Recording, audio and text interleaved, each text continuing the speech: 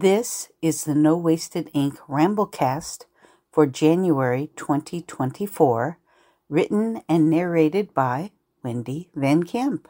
Welcome to the monthly No Wasted Ink newsletter and Ramblecast. My name is Wendy Van Camp, and I'm the Poet Laureate for the city of Anaheim, California. This newsletter and Ramblecast is not affiliated with the city and is my own personal newsletter. All views stated here are my own. Ramble. Happy New Year.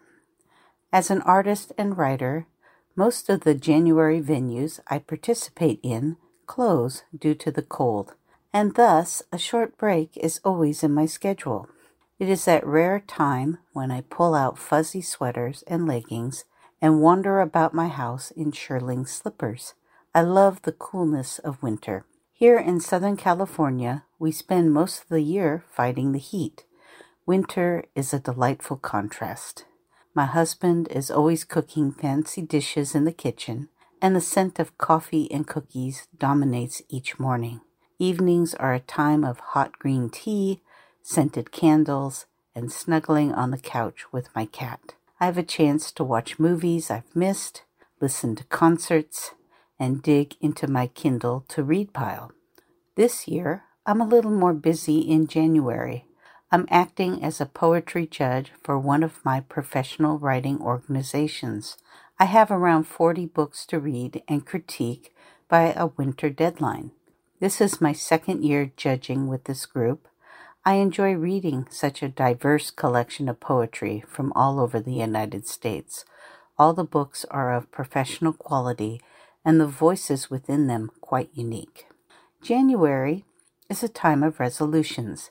Here are mine. Number 1. Continue to expand my Substack with new offerings for my paid subscribers. I have ideas for a new poetry podcast and will continue to add to the collection of essays and poetry offered here. Number 2. Create a new workshop and presentation to take to conventions for 2024.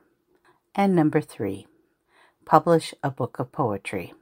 I don't know if I will meet these goals for the new year, but I feel it is always good to write them down. It helps you to focus on the goal and keep your mind sharp. Yours in poetry, Wendy. Essay.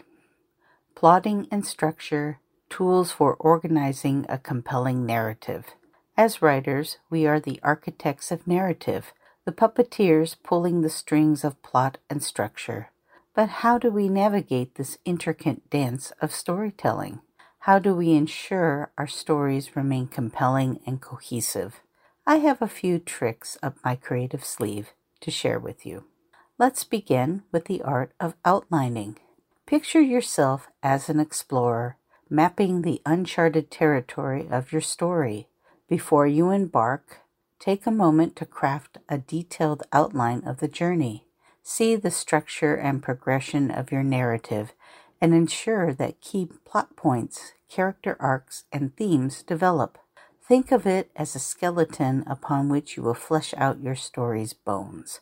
With an outline in hand, you can maintain a clear direction and ensure that your story remains on track as you write. While I have done my outlines with pen and ink for decades, I find using plotting programs can be effective. In recent years, I have shifted to using software. One of my favorite systems is Plotter. You can use it on your desktop, your tablet, or phone, and it works with iOS, Android, and Windows. Plotter offers many traditional and custom plot templates to help you break the blank page. When completed, the outline you create can be imported into one of my favorite writing programs, Scrivener. There is one caveat to this import. Always import into a fresh project because otherwise you risk your previous writing to be overwritten. None of us wants that. My old system of plotting on paper was complex. It involved ARC notebooks sectioned off with a bullet point outline, character sheets, location descriptions, and important object descriptions. I brainstormed ideas in my mind and wrote the ideas as lists. Other people like to use index cards to notate their bullet points first for organization before putting their ideas down. The cards allow the writer to shuffle each point into new positions in the story. I suppose I simply did this in my mind, and that is why my outlines started as lists. The advantage of keeping a story journal on paper was the portability. I never had to worry about finding a public power outlet at coffee houses since I wrote on an AlphaSmart digital typewriter and kept my notes in the journal. I also found the act of putting a check mark at each bulleted point to be satisfying. Call me a stationery nerd. These days, I find using a tablet or e-ink reader works as well as my old notebooks, and the content takes less time to create. Pick the method that works best for you. Now let's talk about the power of visual tools. Storyboarding and visual mapping techniques are the artistic cousins of outlining. Storyboarding entails creating a series of illustrated panels that represent key scenes or events. It helps you to see the flow and sequence of the plot. When I was in film school, we would sketch boxes on paper and write out our scene notes below. Inside would be a handmade drawing of what we saw in our minds. Most of those sketches were rather poor.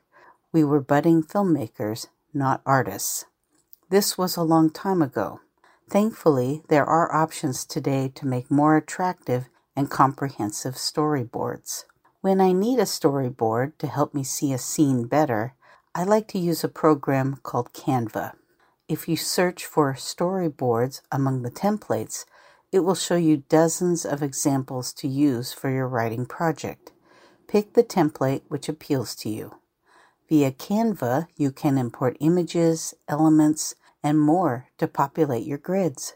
You can even sketch your own images and upload them into your account.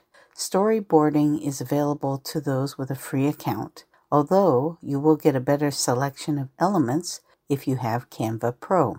On the other hand, visual mapping techniques such as mind maps provide an overview of different story elements, relationships, and subplots. They allow you to see your story's web of connections. By employing mind maps, you identify gaps or areas in need of further development and maintain coherence throughout your narrative. I, again, prefer to do mind mapping on paper, but there are many programs available to help you with this. Scrapple is the one that comes to mind first, since I write my books in Scrivener. Scrapple is made by the same company, and it interfaces well with Scrivener. And I hate to sound like a broken record, but Canva makes beautiful mind maps too. Finally, don't forget your story's heartbeat. Every book has its pivotal moments, those turning points that propel the plot forward, reveal crucial information, and bring about significant changes for your characters. Identify these key story beats, whether it's the inciting incident that sets your story in motion, the mirror moment at the midpoint, or the climactic action that brings resolution. These beats are the anchors that maintain momentum and keep readers engaged. By structuring your story around these beats, you ensure an impactful narrative. Plotting and structure are the guiding stars that illuminate the path of your storytelling voyage. With outlining, storyboarding, or visual mapping, and the identification of story beats, you equip yourself with the tools needed to navigate narrative construction. So wield your pen with purpose and your imagination with clarity. Download your helpful software to ease your workload. Your story is about to unfold. Sci-Fi Q. Dust Storm. Morning pop of hatch reveals rusty dust on solar cells. Fetch a broom. This sci-fi poem first published in Far Horizons, a science fiction literary magazine. It is part of a sequence of poems about means of powering human life on Mars. Poem is by Wendy Van Camp. This has been the January 2024 episode of the No Wasted Ink Ramblecast, narrated by Wendy Van Camp. To view Wendy's appearance schedule, recent journal publications, or podcast appearances, please visit the January 2024 newsletter on her Substack webpage at nowastedink.substack.com.